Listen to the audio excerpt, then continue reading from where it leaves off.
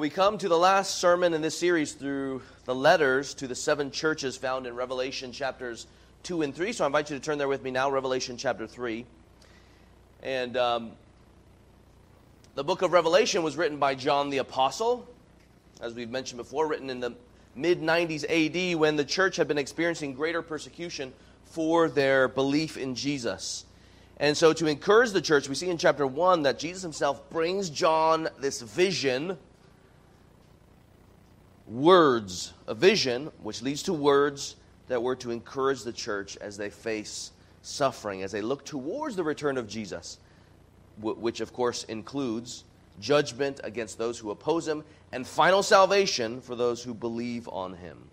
This book was written, of course, to the churches. They're the 7 churches in Asia Minor or modern-day Turkey, and of course this is for us as well, given that this is the Word of God.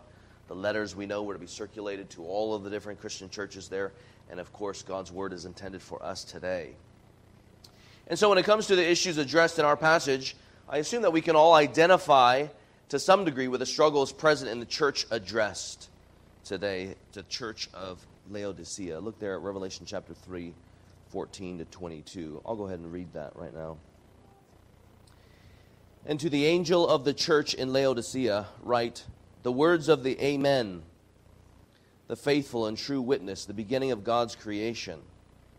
I know your works. You are neither cold nor hot. Would that you were either cold or hot. So because you are lukewarm and neither hot nor cold, I will spit you out of my mouth. For you say, I am rich, I have prospered, and I need nothing, not realizing that you are wretched, pitiable, poor, blind, and naked. I counsel you to buy from me gold refined by fire, so that you may be rich, and white garments, so that you may clothe yourself, and the shame of your nakedness may not be seen, and salve to anoint your eyes, so that you may see. Those whom I love I reprove and discipline, so be zealous and repent. Behold, I stand at the door and knock. If anyone hears my voice and opens the door, I will come into him and eat with him, and he with me. The one who conquers, I will grant him to sit with me on my throne, as I also conquered and sat down with my Father on his throne. He who has an ear, let him hear what the Spirit says to the churches. The outline of the letter is pretty typical. Most of the letters, actually all of the letters, come with a greeting. Jesus states that he knows what exactly is going on in the church, saying, I know your works, I know your deeds. And for most of the letters here, he offers a rebuke, which is then followed by Jesus' command and call to repent and hear the Lord who has formed his church and even sustains the church now. In our case, Jesus knew that the church was not doing well spiritually because they had given in to the lure of prosperity. The lure of prosperity. This brings us to point number 1, the lure of prosperity. According to the Bible, prosperity has been one of the biggest temptations of God's people throughout history. Prosperity, right, either gaining it or seeking it, has caused God's people, Old Testament or New Testament, to abandon God. It's not that earthly prosperity, so think of money, comfort, etc., are bad in and of themselves. That's certainly not true. We see in the New Testament that people use their wealth for God's good and for the provision of other Christians, right? That's good. We know that some Christians there in the New Testament, in the book of Acts, for example, had a lot of wealth. But we know that many end up worshiping money and prosperity over Jesus Christ. So when people have attained prosperity, people tend to gain a false sense of security, and a certain pride then leads them to no longer need God, right? They judge themselves to be self-sufficient. And non-Christians know this too. I mean, I was watching one YouTube video about this Brazilian jiu-jitsu guy, and he said that for a while, or listening to this podcast, and he said for a while he was driving this Tesla, right? Finally, he had gotten the car that he wanted, and he found himself, while he was driving his Tesla around town, he found himself looking at other people differently. He had attained this certain level, and therefore he was judging not only others, but himself, because he had attained this certain thing. Along with it came this false sense of security or a pride or attainment. that therefore looks down on others. And in this case, it seems like they are, in some ways, looking so high upon themselves that they just feel so free to dispose of God. In that situation, God can be disposed of, and then you start living life independently of God, not relying on God, your creator and sustainer, but instead relying upon yourself, judging yourself to be self-sufficient. That's exactly what happened with these struggling Christians in the city of Laodicea. Look there at verse 17. What is it that they say? What is it that they say that God, right, he has against them? They say, I am rich, I have prospered, and I need nothing. Laodicea was a very wealthy and affluent city, so maybe you could, I guess, think of it as like the Beverly Hills of Asia Minor. To give you a snapshot of their wealth, for example, when a devastating earthquake kind of rattled Laodicea and the surrounding area, the valley there, the people chose not to seek government help to rebuild the city, but instead they used their own money to rebuild the city. That's incredibly wealthy.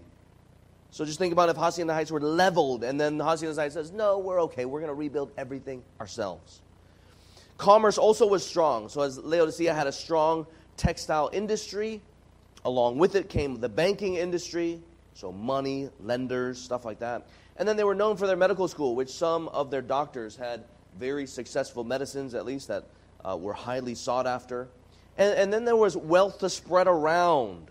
Everybody got a piece. Everybody ate part of the pie, so to speak, whether they be Roman or Jewish or Christian. Everybody seems to have been prospering there. But in their wealth, they depended on no one. That's interesting, right? The Christians were no different in attitude than the Romans, the pagans. Already something should be hugely wrong in your mind, right? The yellow flags and the red flags should be throwing up, being tossed into the air right now. They needed nothing and they needed no one because of their self-sufficiency. Now you guys should know, right? This is something is seriously wrong when the Christian who says that they are saved by a gift outside of themselves from their sovereign creator God and Jesus says, I am in need of nothing. In no matter the aspect of our lives, whether it be material or spiritual, I am in need of nothing. But they didn't see the problem. They were on top of the world, and so they settled into their prosperity and the pride of life, and they became ineffective in their witness to Jesus. Their ineffective witness is what verses 15 to 16 refers to. Verse 15, I know your works, Jesus says. You are neither cold nor hot. Would that you were either cold or hot, right? Either of those options is better than what they are. It's their deeds that are lacking, right? You are not this or that. You are not hot or cold. Now, when it comes to the reference of hot or cold, do not think that these are descriptions of spiritual fervency, as in coldness means they don't love God, and hot means they are on fire for the Lord. That's not what it means here. Think of it as spiritual usefulness. Spiritual usefulness. So it's not spiritual fervency, but spiritual usefulness. Jesus wishes, right, that they were either hot or cold. Either of those things would be better than what they are. Both are good, but the middle is ineffective. It's useless. The reference is to two different types of water found in two nearby cities to Laodicea. One city, just 6 miles away, had hot springs where the water was full of useful minerals. So just think about how minerals are useful to the human body. People have been drinking this spring water for quite some time. Not only that, though, but the hot springs were used as baths for thousands of years. You can go there today and use the baths. And then in another city, right, we just looked at the water that was hot. In another city just 6 miles away, the city of Colossae, which is where the Colossian church was, they had cold, pure water, which of course is refreshing, obviously, on a hot day. So both types of water, right, they each have their usefulness. But the Laodiceans were not like this or like that. They were neither hot nor cold. They were spiritually lukewarm, so to speak, in their spiritual effectiveness. One person put their spiritual effectiveness this way: they provided neither refreshment to the spiritually weary nor healing for the spiritually sick. And so their ability to minister was totally ineffective and thus distasteful to the Lord, which is why Jesus says, I'm going to spit you out. It's easily understood that if we are so of the world, which is what they were, right? They're neither this nor that. They've lost their ministerial effectiveness. But it's easily understood that when we are so of the world, we're going to be so ineffective in our witness to Christ, whose kingdom is not of this world. Jesus, who had no place to lay his head, right? It's just not going to fit your lifestyle, really. For the Laodicean Christians, they let Christ's eternal spiritual riches get eclipsed by earthly riches. And this, of course, reveals what they, in their sin and in their temptation, truly valued or eventually had come to value. So remember the parable of the soils, where the farmer goes out, which is God, and he's sowing seeds, which is the Word of God, and it falls along 4 different kinds of soil. Really, 3 are non-Christians. The one is a true Christian. And one of the ones that is not a Christian, the word falls on the thorny soil, the thorny person, so to speak. Matthew 13:22, this is what Jesus says, "As for what was sown among thorns, this is the one who hears the word of God," so they hear it, "but the cares of the world and the deceitfulness of riches," the deceitfulness of riches choke the word, and it proves unfruitful. Unfruitful. These Christians were wrestling with the deceitfulness of riches, and they were losing. Being in love with the world, they were ineffective in their witness to Jesus. And we understand this too, of course. We're going to lead other people to, we're going to lead our friends to, we're going to lead our families to what we desire and depend upon. And if all that satisfies you, us, is the stuff of the world's riches, the world's comfort, the world's beauty, then who needs Jesus? Those who love the world, they become evangelists for the world, not Christ. Maybe you guys know what this is like. Back in the day, when you saw your need for Jesus, you understood your deep and sinful rejection of your very Maker and the harm that you had caused because of your own sin. And you also saw the beauties of Jesus, how Jesus could make everything better because of his free, sovereign grace and his love. And so you once witnessed to him with fervor. Jesus changed my life, you told your friends. You got to know him. You got to have him. I wonder what subject fills your conversation these days. Once maybe you sought to be found in Christ, and that was sort of the overarching principle of your life. But now maybe you're chasing something else. Do you preach the good news of other things?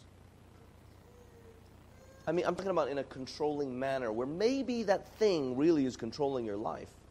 I mean, I wonder what your friends and coworkers would say is that thing that this guy that you is always talking about, that we have to have, that thing we need, the thing we got to buy, the thing we got to consume in order to have the great life, to gain that thing of prosperity, whether that thing be bringing comfort, security, affluence, freedom, status. For the Laodiceans, they failed to guard against the deceitfulness of riches, and so the riches ended up reordering their priorities. That's exactly what sin and Satan seek to do. I mean, here they are advancing their prosperity, but then they go backward in their relationship with God. I am rich. I am prosperous. I need nothing. Not even God. I think in America, especially, people love this kind of thinking. It's the myth of the self-made man or woman. The myth of a self-made man or woman in need of no one, not even God. But for anyone, especially the Christian, to believe that we are self-made is absolutely nuts. It is absolutely insane. For one, God is the sovereign creator by definition, which means that everything in our lives is dependent upon God. So from the get-go, we are not self-made, but God-made creatures. We can go further. Think more specifically about how God is sovereign to save. So think more specifically about God's people who believe in the Lord, follow the Lord, love Jesus, love God. It was God, wasn't it, who initiated a relationship with his people. Think of Abraham. It was God who gathered his people together Starting from Abraham, and Abraham was a pagan. Abraham was not seeking God. It was God who made the decision to draw near to him. God was the one who made the covenant with him, and God was the one who chose to fulfill his covenant with Abraham. Think of salvation, how God is sovereign in salvation. Right? God made us, his creation. The only thing we made was the decision to sin. So we rebelled against our only creator, even though he made us to be in a relationship with him. God could have judged us right there in that very moment. He absolutely had the right to. But what does he do? God chooses. He chooses. He makes the decision to pursue sinners instead. And as the good news tells us, God sends his eternal Son, who was pre-existed the world. But he sends his eternal Son on the mission to save sinners, all by God's covenant grace. Though we were the ones who had sinned and could not live the righteous life that God demanded and desired of us, Jesus does. Though we should have borne the wrath for sinning against God, rebelling against him, instead, Jesus does. And so he dies on the cross, bearing the wrath that his people deserve. 3 days later, he gets up from the dead, showing that judgment is no longer required for those who repent of their sin and believe on him. Now, he didn't do this because he had to or because we done something to earn it, but simply because he chose to, all according to his steadfast love. He has foreknown us. He has elected us. He has saved us. But not only is God sovereign to save, he is sovereign to transform. God gives us his Spirit so we would love and look more like Jesus. And then God is sovereign to sustain us, as he is the one who has given us our very own gifts and our abilities and all of the varied resources, whether much or little, that we might be his stewards in the world and that we would be responsible for everything that he's given us for his name's sake. And then, of course, he is also sovereign to judge, and so it's to him that we are all accountable to, which is exactly what Revelation talks about. So where is the self-made man? To brag and then boast in ourselves, thinking we have achieved, thinking it did not come from God, or to say, in some sort of Christianized way, to say, sure, it came from God, but we no longer need him. That is just delusional. And it is offensive to him who made us to be in a relationship with him and to live for him. If you guys clear out, let's say, an hour this afternoon, I'd encourage you guys to read the chapter Ezekiel 16. Ezekiel chapter 16, it speaks of how God's people, though they were God-made people, by God's grace, they were God-made people, but in their sin, they go on and trust in themselves. They took the grace of God for granted, and then they simply disposed of him. Seriously convicting, because you see how Israel continually, as it says there in Ezekiel chapter 16, hoard themselves away to other nations, seeking prosperity and security in the nations as opposed to God. But in the end, Ezekiel chapter 16, it says that God atones for their sins. This church was in danger of believing that they were self-made Christians. But while this church thought that they had arrived and had no need, what does Jesus say there in verse 17? He says actually that they are, in fact, wretched, pitiable, poor, blind, and naked. There's no need to separate all these different adjectives or spend an hour thinking about them all. It's clear that according to God, they were the ones who were actually desperately needy. Here's something we really need to pay attention to here. They were blind, though, to their blindness. Did you notice that there? They didn't realize it. One of Satan's ploys is to give you an eye for earthly riches so that you would be blinded to your spiritual desperation. The same is true for other spiritual idolatries, other heart idols. It doesn't necessarily need to be riches and comfort and prosperity. It could be. It could also be comfort and security. Maybe what caused you to desire is to be made much of. Here's another idol. And so you strive to be strong, beautiful, or competent in the world's eyes. So then the question for us is, what are you developing an eye for? To help you diagnose, I wonder how you would fill in the blank. Once I, blank, do this, have this, achieve this, then I have made it. Picture the person who obsessively checks that something. What is that thing that you check? I used to be a personal trainer, and you can't help but notice that so many people are looking into the mirror. Now, I get that sometimes. I encourage people, when I used to work as a personal trainer, you want to encourage people to look in the mirror so you can check form. You don't want to get injured and stuff like that. But there were a lot of people who were obsessively checking the mirror, not to check form, but to look at themselves. And once that thing is in place, then, I'm good. Do you check your body in the mirror? Once you have that thing in place, then you're good. Maybe you check your retirement account. Maybe you check the new thing, the latest drop, the materialism, the thing that you want to buy. Once you have that, then you're good. Or maybe it has more to do with other people's opinion of you. And so you're not necessarily checking an object. You're more so constantly wondering, gauging, constantly questioning, constantly trying to please other people and seeing how other people react to you. And so you put out something just to see how they would respond. And then once you get their praise, then you're good. Then you've arrived. Or once you have that money, that possession, that affection from other people, then you have made it. Because once you've made it, then man, who needs God? At least that's what sin wants you to think. Christians who act like this show first, there's a whole lot of things that the Christian in our own hearts as we struggle with this. We show really what's going on in our hearts. We show that we don't understand that we are completely dependent upon God. We don't show that we know God all too well, right? We're not really valuing Christ over that other thing, even though Christ is all valuable. We don't show that we understand, or we show that we do not understand the goal of the Christian life. It's not to arrive at a certain possession or have a certain amount of success. Right? That's not the goal. Christ-likeness is the goal. We also show we do not understand that we are to be stewards of the resources that God gave us for His namesake. We also show we don't know too well how we are to be witnesses of Jesus and how depending upon earthly riches is a negative testimony. But in all of these things, we got to understand that these people look a lot like the world around them. Having drank from the counsel of the world, they then had compromised their witness for Jesus. But just as we have seen in all of the letters in Revelation 2 and 3, regardless of the Christian's faithfulness or the Christian's faithlessness, Christ wants His people depending on Him and taking counsel on Him. This brings us to point number 2, dependence on Christ. Point number 2, dependence on Christ.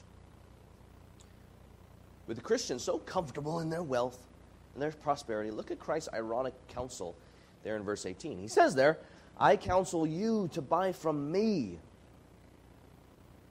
And that's like, you should underscore that me. Because they just got done saying, I am this, I am that. And he says, look, buy from me gold refined by fire so that you may be rich, and white garments so that you may clothe yourselves, and the shame of your nakedness may not be seen, and salve to anoint your eyes so that you may see. Christ knows that they have, in fact, a wrong-headed sense of wealth, so He calls them to metaphorically buy from Him the things that are of eternal value. Now, He isn't really telling them to bring money to buy from Him. Jesus' words here are an echo of the amazing invitation of the Lord in Isaiah 55:1. Of course, Jesus is the Lord. Isaiah 55:1 says, come, everyone who thirsts, come to the waters, and he who has no money, come, buy and eat. So whatever Jesus wants them to buy, the Lord wants them to buy, it's free. Come, buy wine and milk without money and without price. So Jesus calls them to do what? Jesus calls them to do what? Buy what? Gold refined by fire. So you guys might be familiar with this metaphor. In the Bible, what is that thing that is like gold refined by the fire? It's faith in Christ, which brings us, right, true spiritual wealth. Next is the white garments to cover the shame of their nakedness. White, you can think of purity. Also, we've talked about how these white garments also might signify that they are conquerors invited to the supper of the king. And then lastly, salve or medicine for their eyes that they might truly see. So here Jesus is redirecting their attention away from all that they're so comfortable with to Him. And it just so happens that these earthly things were the trades that the Laodiceans valued, right? Gold or banking. Think about gold. White garments, you can think of the textile industry. The medicine, you can think of their medical schools, which they actually were pushing out. Eye, ointment. But Jesus here, He redefines prosperity. It's like he says, look, this is what it means to be truly prosperous in the very eyes of God. Those who have a relationship with him, that is, those who have faith. Come and get that. He says, those who have their sin and their shame covered by him. Think of the garments. And those who see Christ for those he is. Think of the ointment and the salve. It all comes down to Jesus. So did you notice they're the true source of this prosperity again? I counsel you to buy from me.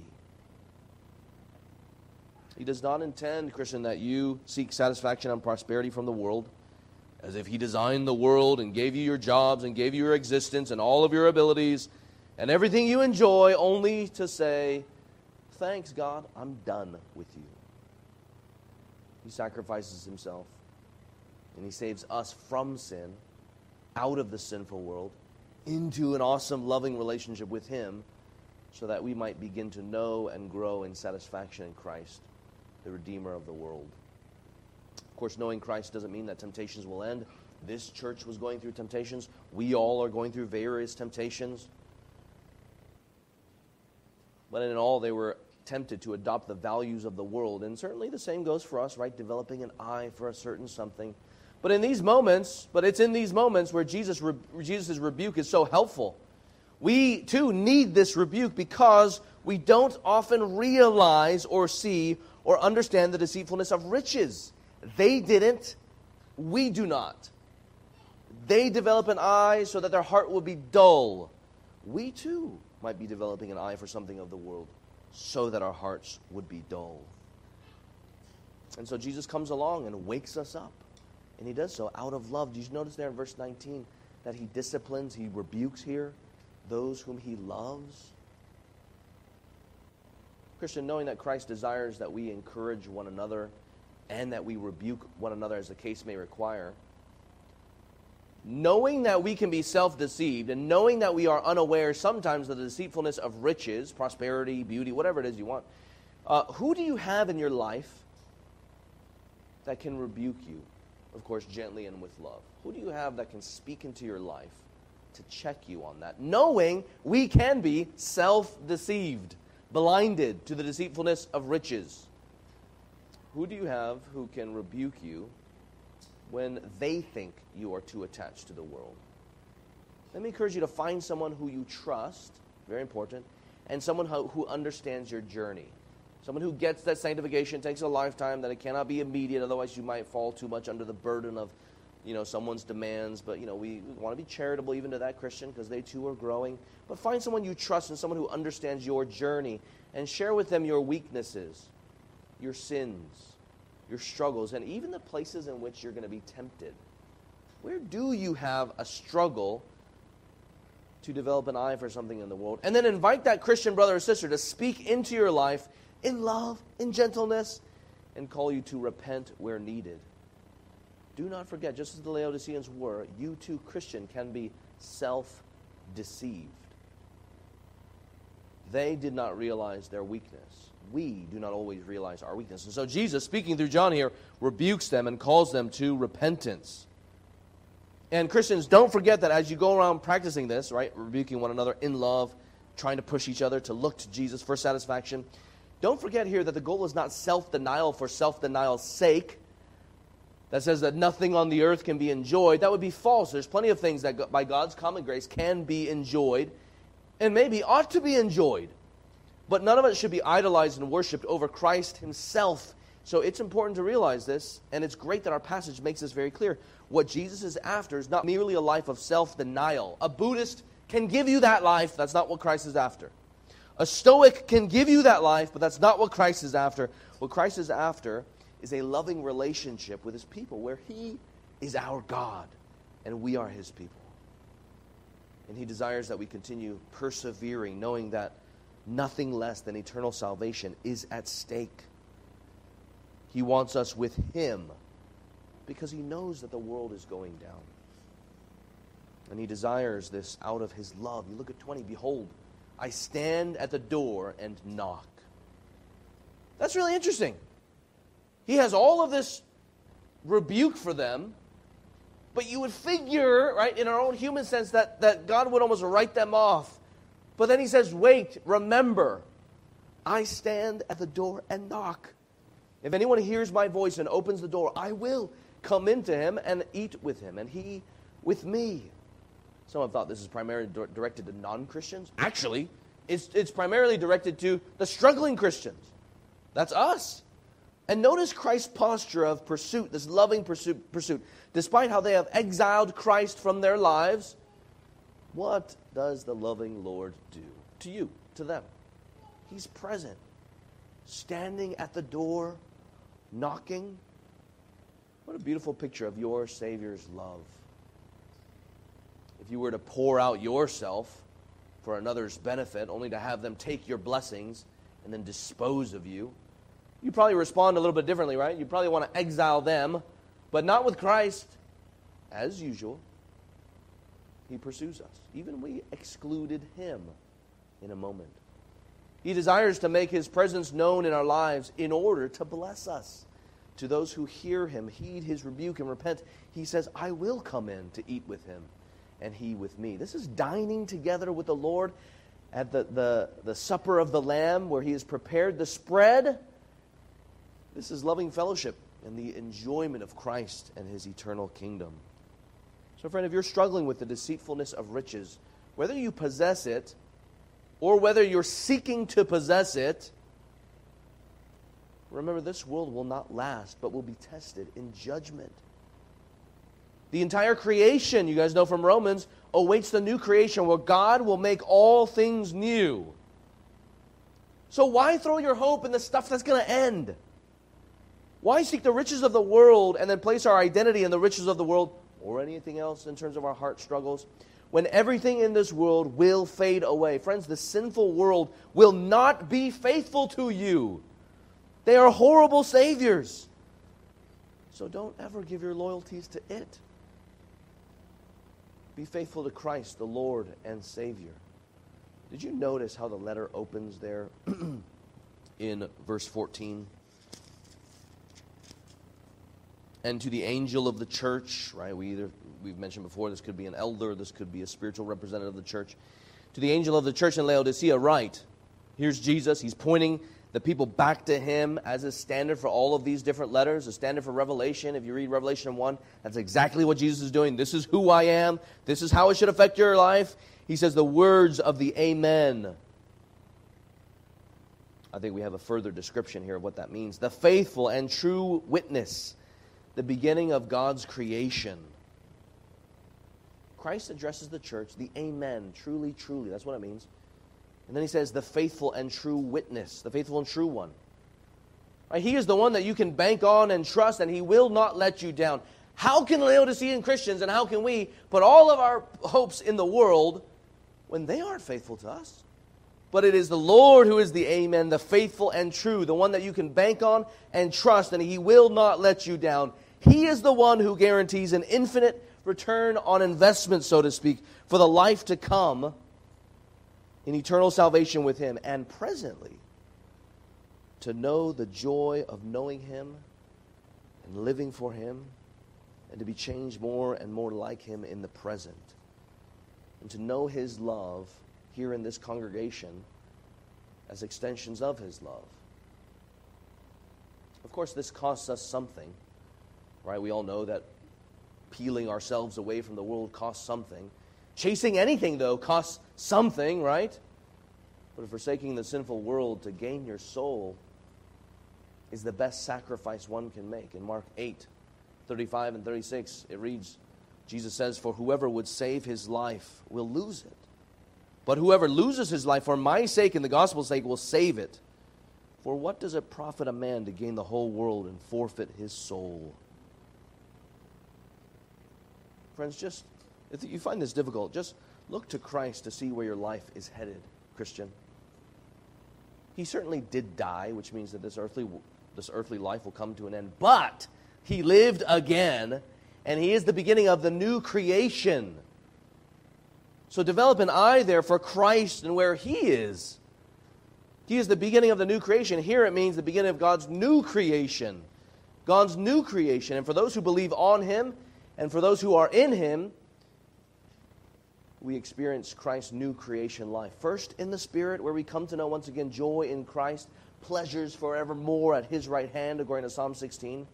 But secondly, we know this new creation in the body, when we too, like Christ, will be raised to new life. In Christ we have therefore true prosperity, an inheritance that is imperishable, undefiled, and unfading. You want your Christianity to prove to the world that the poorest Christian in India or Sri Lanka or somewhere to the richest Christian can have equal satisfaction. God forbid your Christianity would be limited to only the prosperous. That is no Christianity and no gospel. Jesus says in John 6:35, I am the bread of life. Whoever comes to me shall not hunger, and whoever believes in me shall never thirst. This is why he says, come and buy. Eternal salvation costs him his life, so that we who are poor in spirit can come, buy, and eat without money, without price. So, Christian, if you struggle with materialism or the deceitfulness of riches, repent of your sin and trust in Christ. That thing that's calling your name that Satan and sin wants you to develop that eye for, reject it, run from it. And if that thing is not inherently bad, then go on and study it. What does God have to say about that particular thing? Because we know that many things inherently are not necessarily bad. Are you studying those things? Whether it be strength or beauty, riches, materialism, things of the world, and how God wants you to use those things. Develop an eye for how Christ wants you to think about those things. And this ultimately is developing an eye for Christ himself. Friends, why would you opt for the temporary things of this world and so therefore throw away your relationship with Christ and eternal life in him? Look at verse 21. You get a little bit more of an idea of what eternal life, of what life with Jesus entails. Just as he was raised to sit on the throne with God, in God's faithfulness is what he promised, so his people will reign with Christ in the life to come. And we can bank on his promise. Verse 21, to the conqueror or to the overcomer, I will grant to sit with me on my throne, as I also conquered and sat down with my Father on his throne.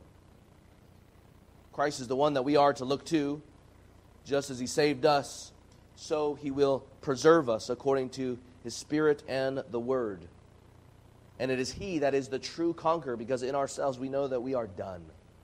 Praise God that Jesus is the overcomer, and he has already overcome the world, the flesh, sinful flesh, who crucified him, and the devil. He leaves us with a call. He who has an ear, let him hear what the Spirit says to the churches. Are you one who will hear? Let's pray together.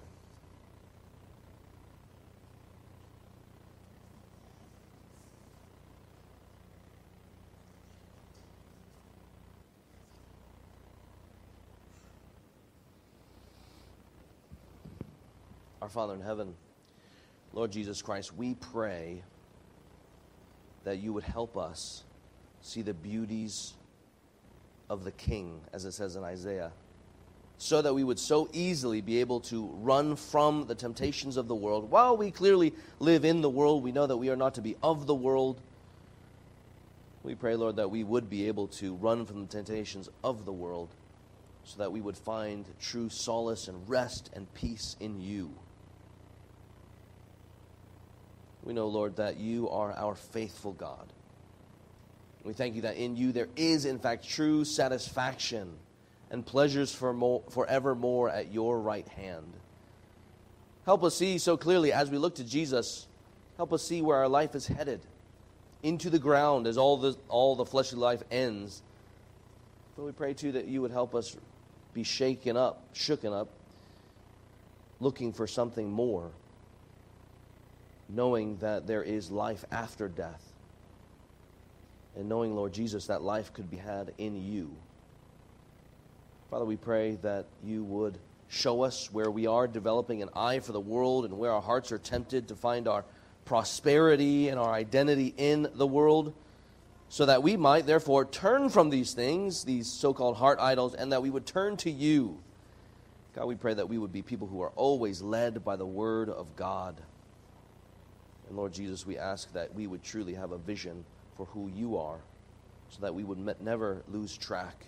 Forgive us of our sins, where we have been tempted towards the world, that we might repent of these things and believe upon you and continue to trust. We thank you, God, that you are the sovereign one, so even where we do struggle, we know, Lord, that just as you have sovereignly saved us, so you are sovereignly sanctifying us, so you are sovereignly preserving us. Give us unction to live the Christian life. We pray that we would serve as faithful servants of yours, as soldiers of Christ Jesus. In your name we pray. Amen.